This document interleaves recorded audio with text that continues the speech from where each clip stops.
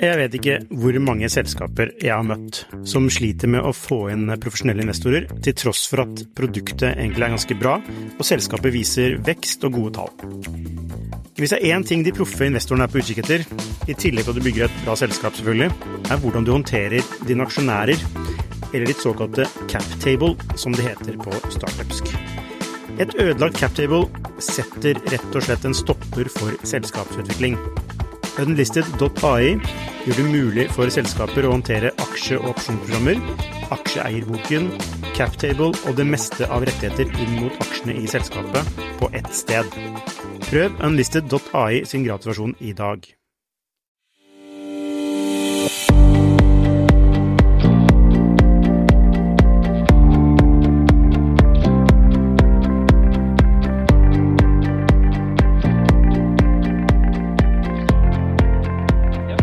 Hei og velkommen til Skifters podcast. I dag har vi med oss Anders Haugeto, som er styreleder i en såkalt venturebuilder. For noen andre vil det se ut som et konsulentselskap, nemlig Iterate. Vi skal i dag snakke om hva som er en god idé, og nylig ble det jo kjent at Porterbuddy ble solgt til Kanika og Komplett for å verdsatt til over 200 millioner, og Iterate stod da i spissen for å utvikle første MVP, og ikke minst hjelpe dem å ansette i Porterbuddy. Så det de gjør, de tar ideer, og så utvikler dem til å bli selskaper. Er det ikke det riktig, Anders? Er det ikke slik dere jobber? Det er riktig. Vi leker med veldig mye ideer, og veldig mange av dem blir aldri implementert. Men noen få blir det, og de spinner vi ut til å bli egne tech-selskaper som står på egne ben. Nettopp. Og det er litt sånn, for det er litt det som skiller dere fra et ordinært konsulentselskap, er det ikke det? Altså, hvis du kan forklare på en bedre måte enn jeg gjør det da, hva det egentlig er. Ja, det kan jeg gjøre. Altså, ordinært så har jo konsulentselskaper er jo orientert rundt en tjenesteforretningsmodell, som gjerne også er forankret innad i at de som er ute i oppdrag får lønn eller bonus basert på hvor mye de fakturerer og hva de gjør ut til kundene. Og det er veldig bra, men i 2015 så bestemte vi oss for at hvis vi skal klare å bygge ideer og shippe ut selskaper, så må hele organisasjonen dra i en helt annen retning enn å være opptatt av antall timer fakturert og også årsresultat. Et innovasjonsgame, det er mye mer, en helt annen tidshorisont. Så da fjernet vi alt av bonusmodeller og innførte mulighet for ansatte i å investere, altså kjøpe ansatteaksjer i selskapet. Og dermed var alle investert i den langsiktige reisen. Og så åpnet vi da opp for at folk kunne bruke en del tid på å jobbe med ideer. Og så var målet da å leke med masse ideer, finne ut hva som er bra, og det som er ordentlig bra, og som vi får til vi ser i markedet med tidlig eksperimentering og så videre, at dette kan ha noe for seg. Så begynner vi å bygge det, og hvis vi virkelig ser at det tar av, så spinner vi det da ut som egne software-selskaper. Nettopp.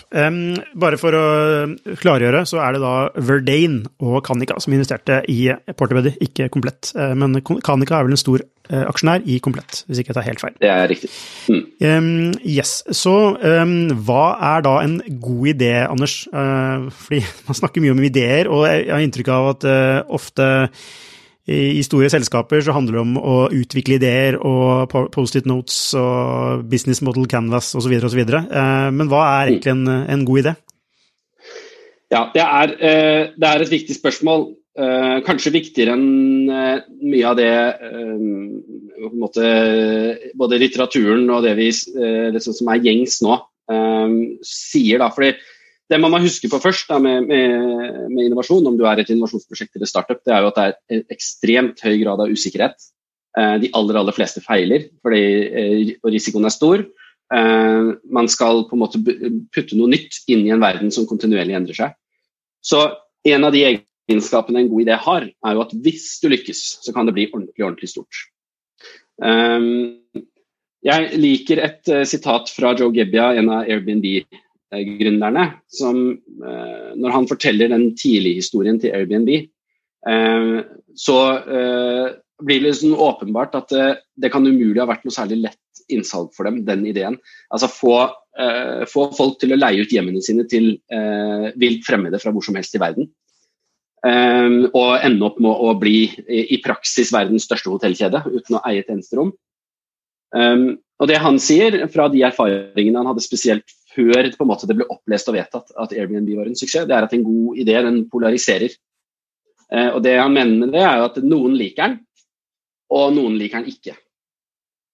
Og der kommer du litt inn på det som ofte man snakker om som contrarian, at hvis en idé høres bra ut for alle, så den antageligvis veldig nært noe som kjent i dag, om ikke faktisk det samme som noe som allerede eksisterer i dag.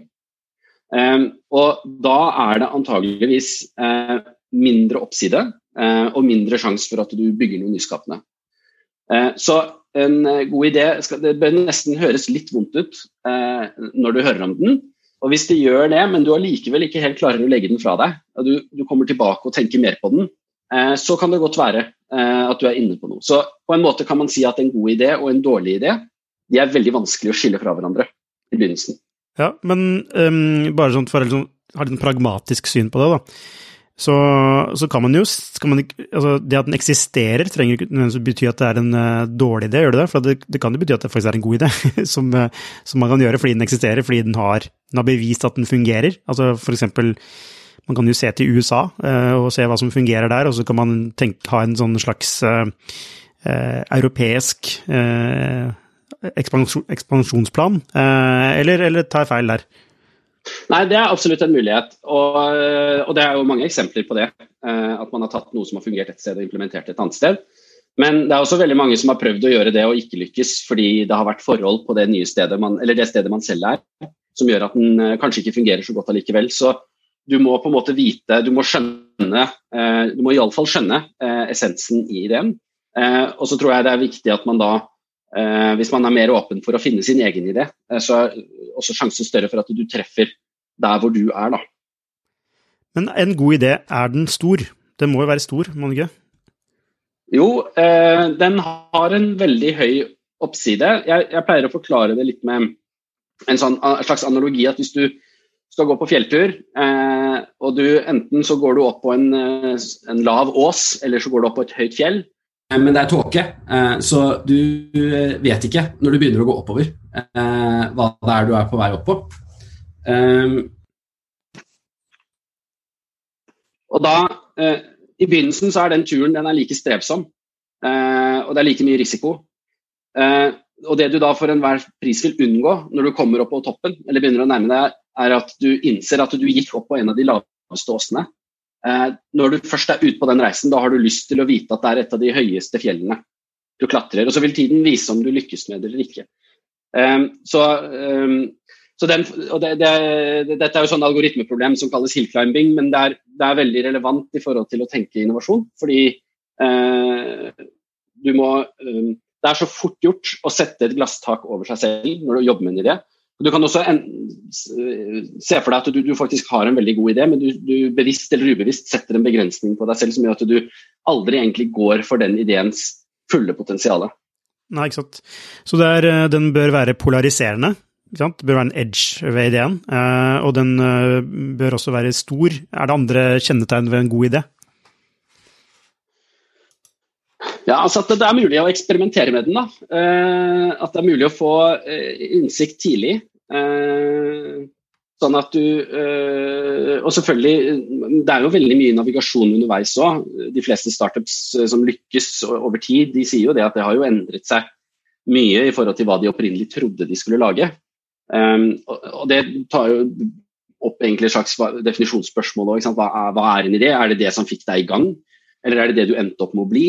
Og på hvilket nivå, ikke sant? Du nede i detaljnivå og ser på alt som har blitt bygget til slutt, eller det mer den store visjonen? Men jeg tror det å ha noe å sikte på mens du jobber veldig utforskende og veldig åpen for å kunne gå i forskjellige retninger, men allikevel ha et eller annet som guider deg fremover da. og som står seg over tid. Ja, altså, nå snakker vi om idé, men en annen side av idé jo altså, problem, at man skal jo løse et problem, og så det mange som sier at man skal burde ikke forelske seg i ideen, eller for eksempel forelske seg i løsningen. Det har jeg inntrykk av kan være et problem, ganske ofte, men man skal forelske seg i problemet, og så det mange alternative måter å løse det problemet på. Du enig i det? Absolutt. Og jeg tror at en god visjon å navigere etter, den dikterer ikke løsning. Men jeg har en liten beef med det. Det riktig, men jeg tror noe av det man må huske på hvis man blir for problemorientert, at da det en fare, det ikke nødvendigvis sånn, men det en fare for at du får en slags bias mot hvordan verden nå, her og nå, problemer som skal løses her og nå.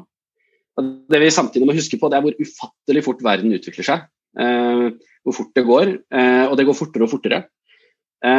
Sånn at man må også ha litt den evnen til å se litt inn i fremtiden, og hvilke muligheter som kommer, og at til en viss grad ender man kanskje opp med å løse problemer som ikke finnes ennå. Men det en slags balansegang, fordi at du må ha noe som relevant her og nå, noe som folk bryr seg om, som verdt å bli løst. Men hvis det det eneste du guider etter, så vi litt tilbake at du kanskje klatrer opp en ås og ikke et høyt fjell.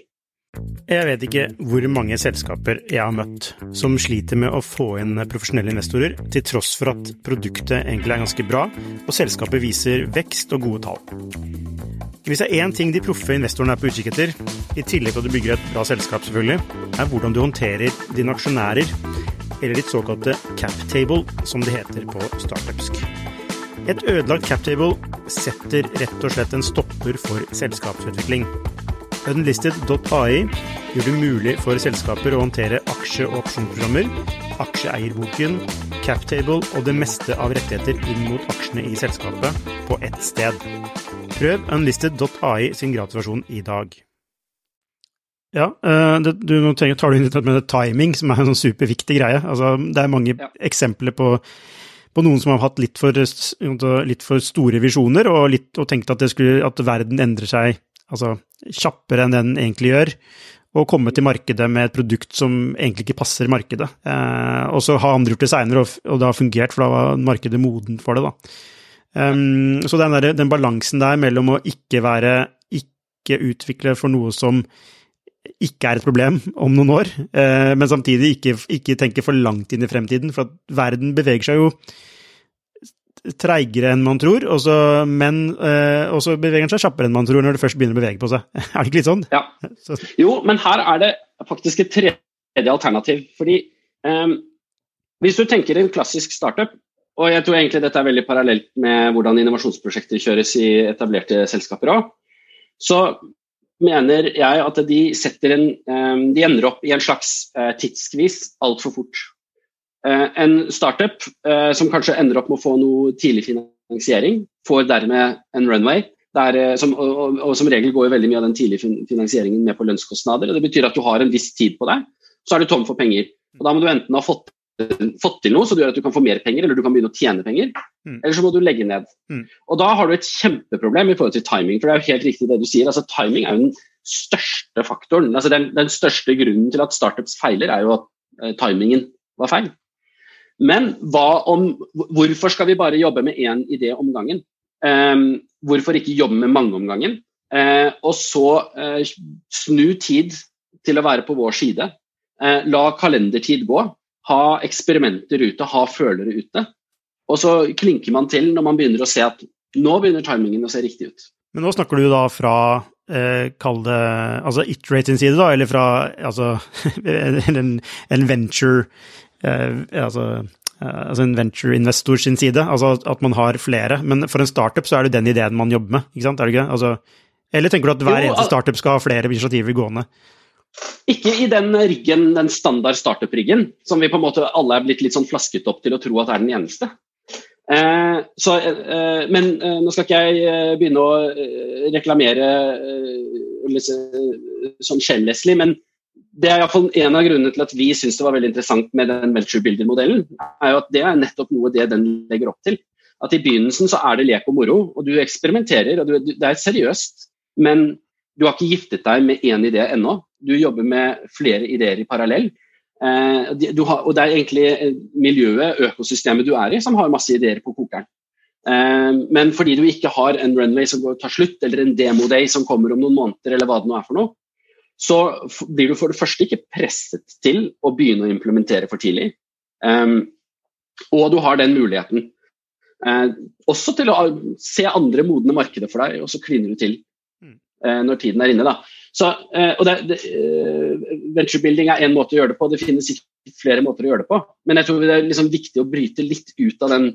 Det bare en måte å gjøre det på, for det det virkelig ikke. Nei, ikke sant, og det akkurat det ikke altså, man kan jo si at det flere måter å gjøre det på, og så det ikke sånn at en bedre enn annen, men ikke sant, altså, til det du sier da, så kan man jo si det motsatte, at det kan være bra med en runway, ikke sant, og et press på å få et produkt ut i markedet, press på å få kunder, at det kan ta for lang tid, ikke sant, hvis man har mange ideer man driver og flørter med, da, ikke sant, så, men poenget det jo to modeller som begge kan fungere, og det det ikke bare den ene veien, eller den andre veien, hvis jeg forstår det riktig. Da. Det riktig, altså, poenget at det ene utelukker ikke det andre. Det du sier nå, at du må sette det fokuset og ha den runwayen og kjøre på, det kjempebra. Men det trenger du når timingen riktig, ikke før.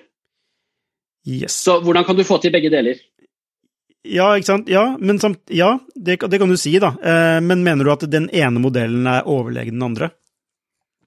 Kanskje du gjør det, siden du jobber med den ene. Ja, altså jeg har selvfølgelig litt bias da. Ja. Men det har gått opp noen lys for meg etter at jeg begynte å sette meg ordentlig inn i venturekapital og modellene bak venturekapital. Og der har man på en måte egentlig i praksis sagt at dette her, det ikke løsbart. Så den eneste løsningen vi har på dette høyrisiko-gamet, det å finne en investeringsmodell hvor det aller meste kan feile, men at vi likevel klarer å tjene penger. Og da har man på mange måter, og så har det fått lov til å spre seg, og jeg tror vi har på mange måter akseptert det i alt for høy grad, uten å stille spørsmål ved det, som gjør at nå det liksom meningen at de aller fleste skal feile. Og det høy risiko, og mange vil feile, men hvis man hadde gjort om på begynnelsen, dette jo også mennesker som bruker viktige år av sitt liv og enorme mengder energi på disse tingene. Så det på en måte ikke bare de finansielle aspektene ved dette.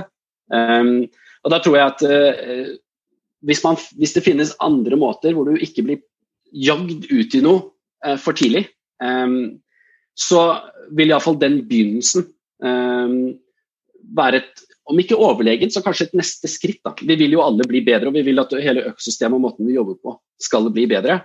Og det veldig få som har tatt tak i begynnelsen. Jeg tror noe av årsaken til det også jo at alle kikker mot Silicon Valley, ikke sant? Og lurer på hva de driver med der, og de best i verden, men det må huske på som skjer med, og som lenge har vært tilfelle i Silicon Valley, at det egentlig ikke et startup, det ikke egentlig en startup-hub, det en scale-up-hub. Veldig mange av initiativene som kommer derfra, som lykkes derfra, de startet helt andre steder. Så den kunnskapen om hva som en bra oppstart, foreløpig så liksom det som sies der ute, det en jungel, det ingenting vi kan gjøre med det. Vi bare håper at det noen som kommer, som plutselig tar av, og at det de vi klarer å enten investere i eller være med på. Jeg tror det masse man kan gjøre med starten. Ja, altså, man ser jo også at det masse som gjøres der. Altså, de siste årene har fått Antler, som egentlig går veldig inn der, og, altså, før du egentlig har et produkt eller et team, ikke sant? Og du til og med kobler folk, man bare har en sånn idé om at man har lyst til å starte et selskap, du vet ikke kanskje ikke engang hva ideen men selv der så det altså det en stor investering, så det egentlig du sier, det jo at man får prøve man får leke seg litt først over tid, før man tar den beslutningen, i stedet for at man må ta den beslutningen, og så blir man da automatisk presset inn i et slags løp, uten å egentlig vite om det riktig idé for deg å jobbe med, ikke sant? Det ikke sikkert det riktig idé for deg å jobbe med, eller ikke sant? Kanskje ikke du riktig person for den ideen, eller så det egentlig bare... Ja, og der du inne på en annen rotårsak til at startups feiler, og det jo founding-teamene, at ikke de klarer å jobbe sammen. Så det å kunne også eksperimentere med hva som et bra founding-team, superviktig, men nok en gang, det insentiveres du på ingen måte til som gründer, fordi det skal jo være satt. Du skal jo ha, en investor vil jo ikke investere i noe hvis ikke vedkommende vet hvem gründerne og eierandeler og cap tables og alt dette her. Så for meg så det blir mer og mer et rødt flagg det hvis du på et tidlig stadium har en tidsfrist. Du kan snakke så mye du vil om at timing er viktig, men da har du ikke bygget timing inn i modellen din. Ja, ok. Jeg hører at jeg føler at jeg er litt enig med deg, så jeg er litt uenig med deg også. For jeg tror jo at altså, du kan få god skaperkraft ut fra noen rammer, ikke sant? Og tidsfrist er jo en sånn type ramme, ikke sant? Så det er ikke nødvendigvis negativt eller positivt, men det er heller ikke en av de, ikke sant? Det er ikke sånn at det er en bedre måte nødvendigvis, men det er en annen måte, det er en alternativ vei til målet. Jeg har inntrykk av at du mener den er litt bedre, den måten der, eller forstår jeg det er feil da? Nei, men ikke nødvendigvis, men tidsfrist, jeg er også veldig tilhenger av tidsfrist, men det jeg er opptatt av hvem som eier den. Hvem eier tidsfristen? Ja. Er det systemet rundt det, eller er det teamet selv? Og det vi gjør i E-Trade er å si at vi investerer når vi ser et team som har lidenskap og tro på det de holder på med, og som lærer, og som er på vei opp på et høyt fjell. Og det som er interessant med det er at hvis disse teamene aldri klarer å sette seg selv en eneste tidsfrist og bare fjaser, så kommer de aldri til å komme foran investeringsrådet en gang. De kommer aldri til å ha noe. Og det som skjer da er at de bare fader ut. Men et team som har en idé de tror på og begynner å lære og begynner å få til ting, de vil sette seg selv tidsfrister. De vil ta tak i seg selv. Fordi dette er dyktige fagfolk som vet hvordan man jobber smart. Og da gjør de det som skal til for å komme seg dit. Men det at et system som er på utsiden, som ikke har den konteksten, som ble designet før ideen oppstod, skal kunne sette en tidsfrist, det gjøres av helt andre årsaker enn å hjelpe det teamet treffe riktig på sin timing. Det jeg ser på som et godt poeng her er jo altså du var inne på det, dette med at teamet ikke fungerer. Altså vi har jo et nyhetsbrev til våre abonnenter, hvor vi i forrige uke, vi hadde et intervju med en nederlandsk investor som heter Jannike Nissen. Det de gjør, det de er veldig gode på, er jo å analysere i hvilken grad det teamet funker sammen, altså på de mer sånn soft skills da. Altså en ting er at de komplementerer med andre, at en er business, en er utvikler, en er design og så videre, ikke sant? Som er typisk det man ser etter som investor, men det de gjør, de kjører jo ganske dype undersøkelser på dem for å identifisere om det er ting i deres personlighet, ting i deres verdensbilde, ting i hva de ser på som altså suksess og så videre, for å avdekke hvorvidt dette teamet kommer til å funke sammen eller ikke da, som er en sånn veldig viktig del av det, som man også kan kanskje se da i deres modell, hvor teamet kan jobbe sammen og føle seg litt frem sammen, at det er mer en sånn, at det dere egentlig gjør er at dere legger til rette for å bli kjent med teamet, først og fremst, ikke sant? Ja, men også la folk prøve seg frem, og kunne til og med jobbe på flere team i parallell, det er jo på en måte litt sånn helligbrødet, men vi har sett at på et tidlig idéstadium så er det faktisk ganske lurt. Yes. Og i det øyeblikket du eier aksjer i en startup, det er ikke veldig lett for deg å si, nei, jeg skal gå og prøve noe annet, eller for de rundt deg sier, kanskje du skal gå og prøve noe annet. Men er det et internprosjekt et sted som ennå ikke har, det skal spinnes ut, og du skal få aksjer og bli gründer en dag, hvis du vil. Men du er ikke det ennå. Så kan du gå ut, og du kan til og med komme tilbake igjen. Så du har en helt annen fleksibilitet da. Og man kan egentlig spørre seg, hvorfor i all verden skal man sette for eksempel eierandeler før man vet om timingen er riktig?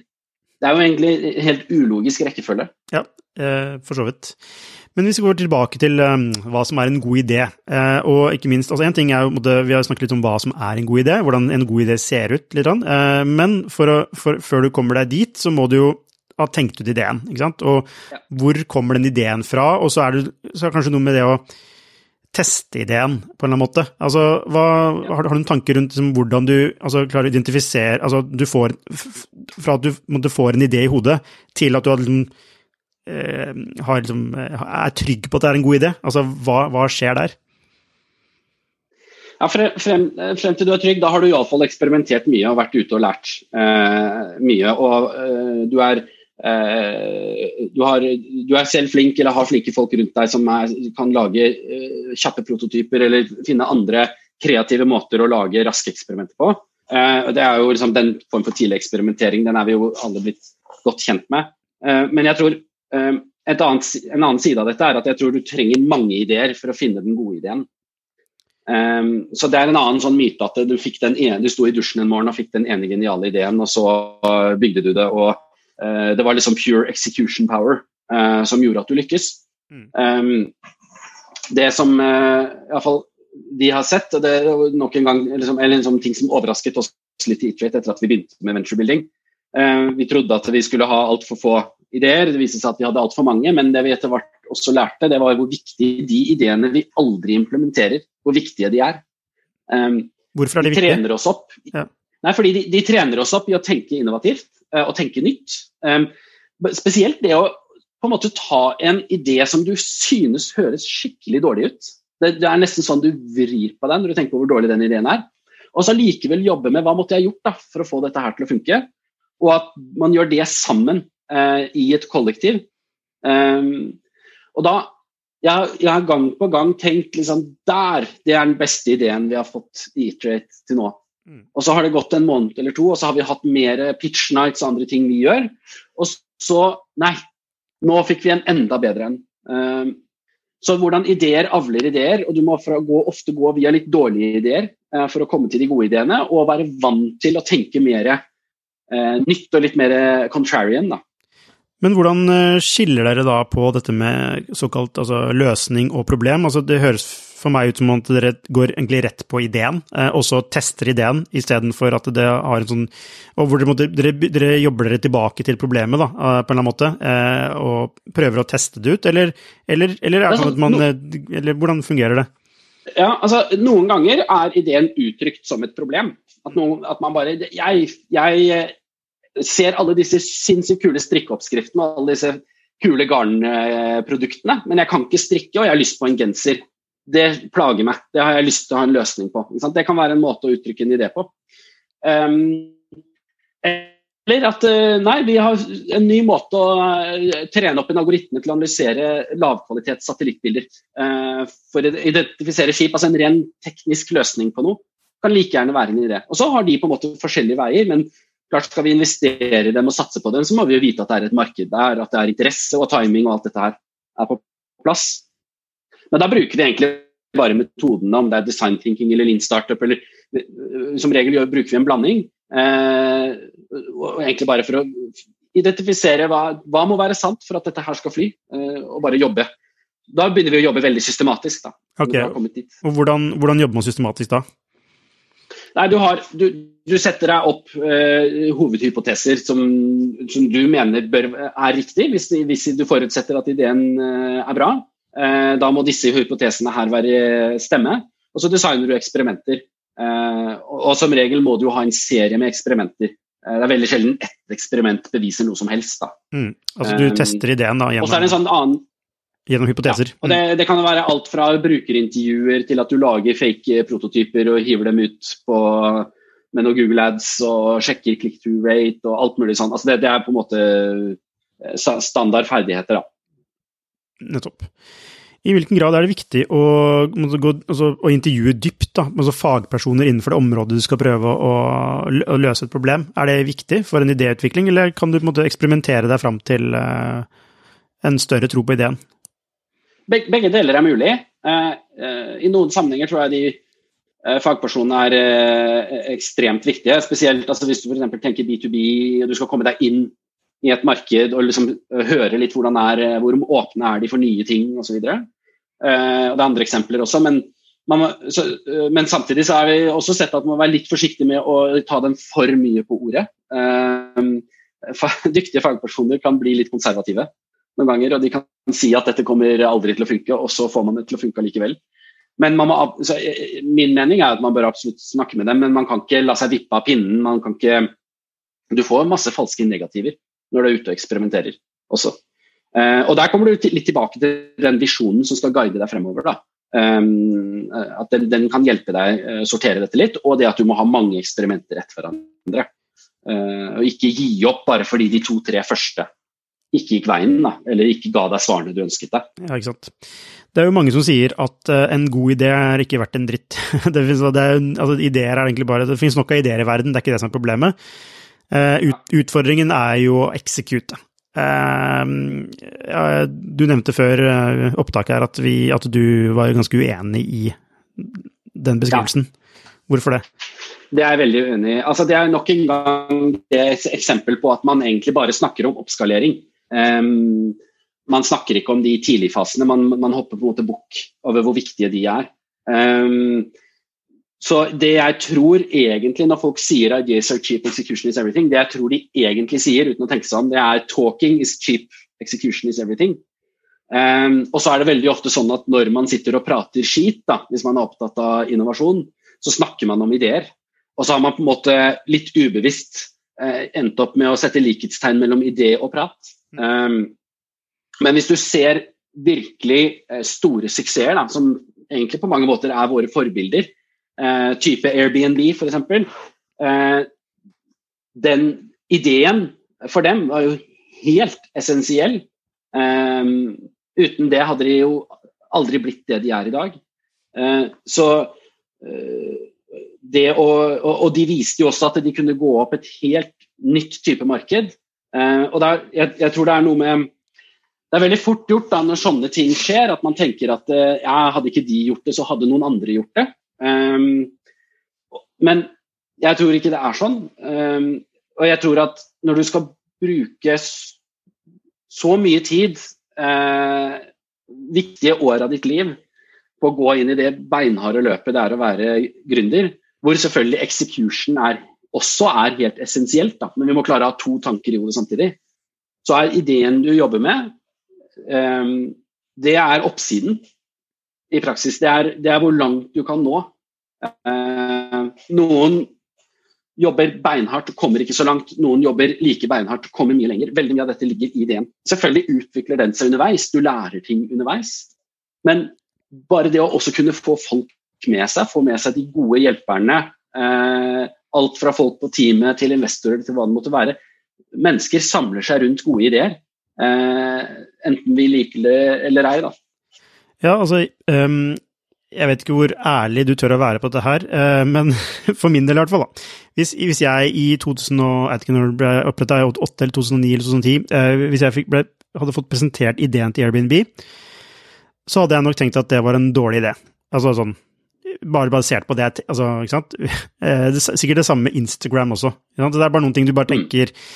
Og sier egentlig ikke det noe om at altså, vår evne til å vurdere, altså nå bruker jeg som et eksempel på oss, men folk egentlig i stand til å vurdere om en idé god eller ikke?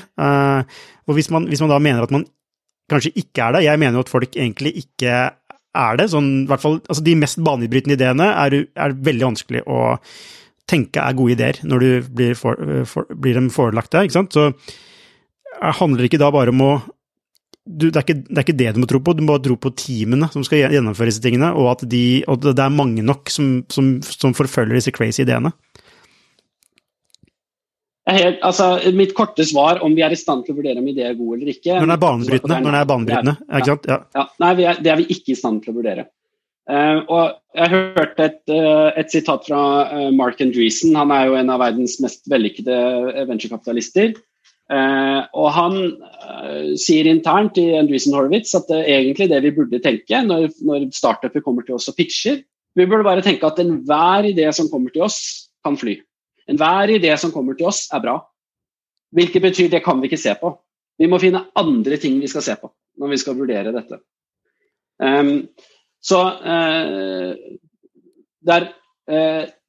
Teamene, hvordan de lærer, hvilken lidenskap de viser for arbeidet sitt, vil de virkelig dette her? Hvilke ferdigheter har de? Den typen ting, utrolig mye mer viktig, og så det selvfølgelig tilbake til timingspørsmål og sånt, men da kan man lage andre mekanismer for å håndtere det. Men det som man må tenke på da, hvis man tror at man kan vurdere ideer, det også hva slags bias skaper det. Altså, hvilke ideer det vi da ender opp med å gå for? Hvis man aksepterer premisset om at ideer polariserer, en god idé polariserer, noen tror på den, noen tror ikke på den. Det jeg kan garantere deg, det at hvis du skal sitte da og samtidig si at vi skal vurdere om en idé god eller ikke, du kommer aldri til å gå for de beste ideene, fordi der vil det alltid være noen som ikke tror på den. Og det du ender opp med da, det at du har et bias systematisert for å gå for de middelmådige ideene. Ja, ikke sant? Eller det kan jo til og med også være at ja, altså hvis den per definisjon polariserende, så betyr det jo at det et element der som altså, for å si sånn da, hvis man vurderer en idé, hva det du vurderer det ut ifra? Altså, man vurderer jo ideer ut ifra det man har opplevd fram til nå, ikke sant? Altså, det jo det du har med deg som menneske, ikke sant? Som du inne på om man biased, og da det veldig vanskelig å se for seg at man skal kunne vurdere at dette en god idé med tanke på hvordan ting kommer til å bli i fremtiden. Selv, altså, ikke sant? Så det handler jo om, altså noen sier at det bedre med et A-team enn et B-product enn denne B-team enn et A-product. Fordi, altså, ofte så jo startup egentlig en gjeng folk som på jakt etter en idé. Altså, de prøver å finne den riktige ideen. De har et utgangspunkt. Men så skal de finne, altså, målet til startupen å finne ideen. Det det handler om, og så eksekute på det. Helt klart. Altså, til og med Steve Jobs, litt klisjé å sitere han, eller snakke om han, men han hadde jo ikke noe tro på App Store da første iPhone kom. Men han lot seg heldigvis overbevise da. Men og han så visjonær, som han var. Og nå det jo helt åpenbart, ikke sant? Fordi vi vant til smarttelefoner og internett og hvordan alt dette funker. Og det det som problemet. Vi ser ting ut fra det som kjent i dag, men vi må huske på at når vi driver med innovasjon og skal bygge nye ting, så snakker vi egentlig om ting i fremtiden. Og hjernen vår ikke rigget for den type dømmekraft. Nei, ikke sant? Men det man kan si gode ideer da, det jo å egentlig bare altså det vi ser nå da, den trenden som egentlig altså Askeladden kaster seg på da, som egentlig veldig smart, og det skjønner ikke flere gjør det, egentlig bare å digitalisere eksisterende forretningsmodeller, ikke sant? Altså du bare gjør det litt smart, gjør det bare med digitale midler i bånd da, som den veien det går uansett, ikke sant? Det noen sånne ting, altså Rocket Internet var litt sånn også, ser du et mulighetsområde der, eller blir det for enkelt? Nei, det fair enough, men da konkurrerer du på en måte på ren execution. Og det kan funke, men da det på en måte det strategien du har valgt.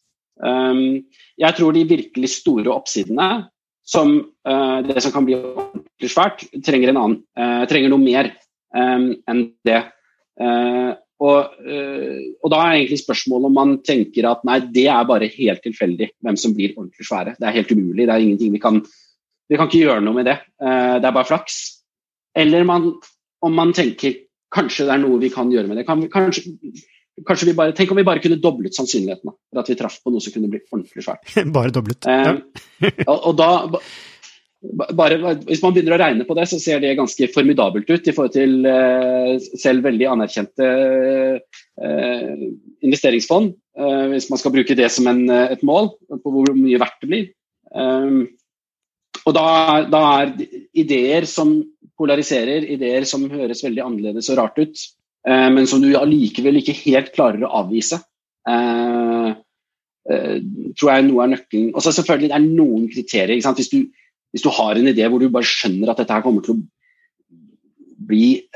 skape kjempetrøbbel i form av om det kan være støtende eller liksom andre sånn, altså du må ha noen verdier i bunnen da, ikke sant? Du må tenke at du i utgangspunktet skal lage ting som humant, at du respekterer menneskene rundt deg, altså det på en måte, det en del sånne ting, de vil ligge der, men det på en måte mer eksklusjonskriterier da.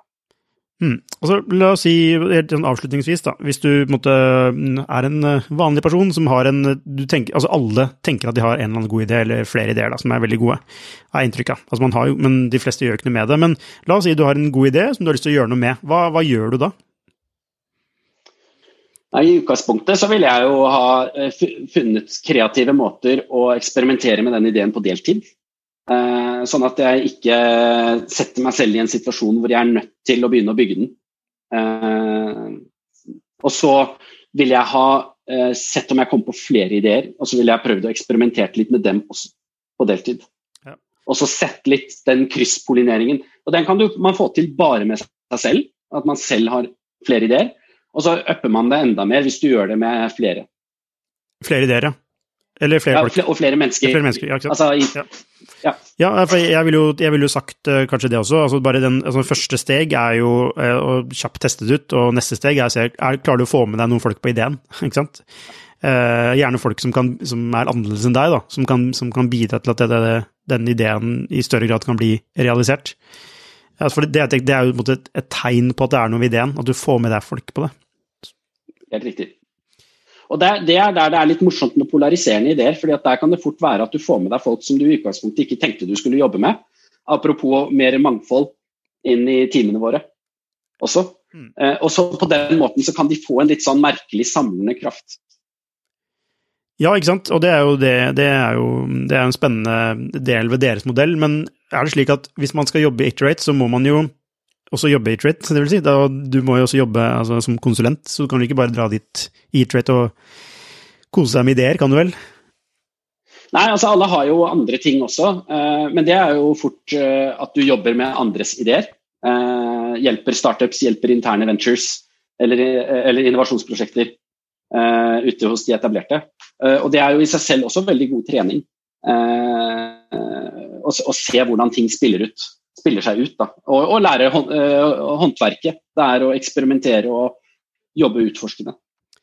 Anders Haugeto, tusen takk for din tid, og lykke til videre med Iterate. Jeg kan jo si det, siden det er kanskje flaut for deg å si det, men dere ble jo kåret til et av de mest innovative selskapene i verden for ikke så lenge siden. Så gratulerer med det. Takk for det. Ja, og lykke til da videre med deres startup- og venturebuilder-reise. Takk for det.